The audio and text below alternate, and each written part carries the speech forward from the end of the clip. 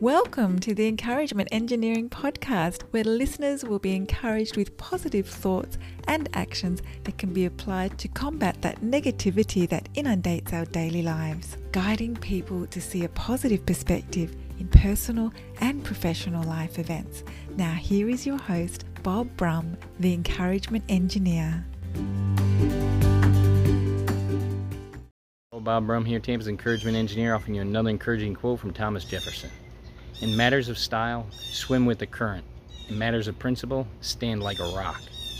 So many people get this backwards. Our principles of goodness should be like rocks that everything flows around, a stronghold for our life. Styles will come and go like the tides. Our life values should be things that never waver because it shows our true character.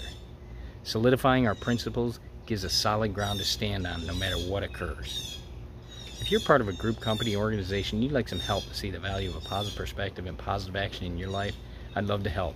Feel free to contact me at my website at bobbrumspeaks.com. And I also encourage you to subscribe to my podcast, the Encouragement Engineering Podcast, played wherever you listen to podcasts. And I hope you have a great day.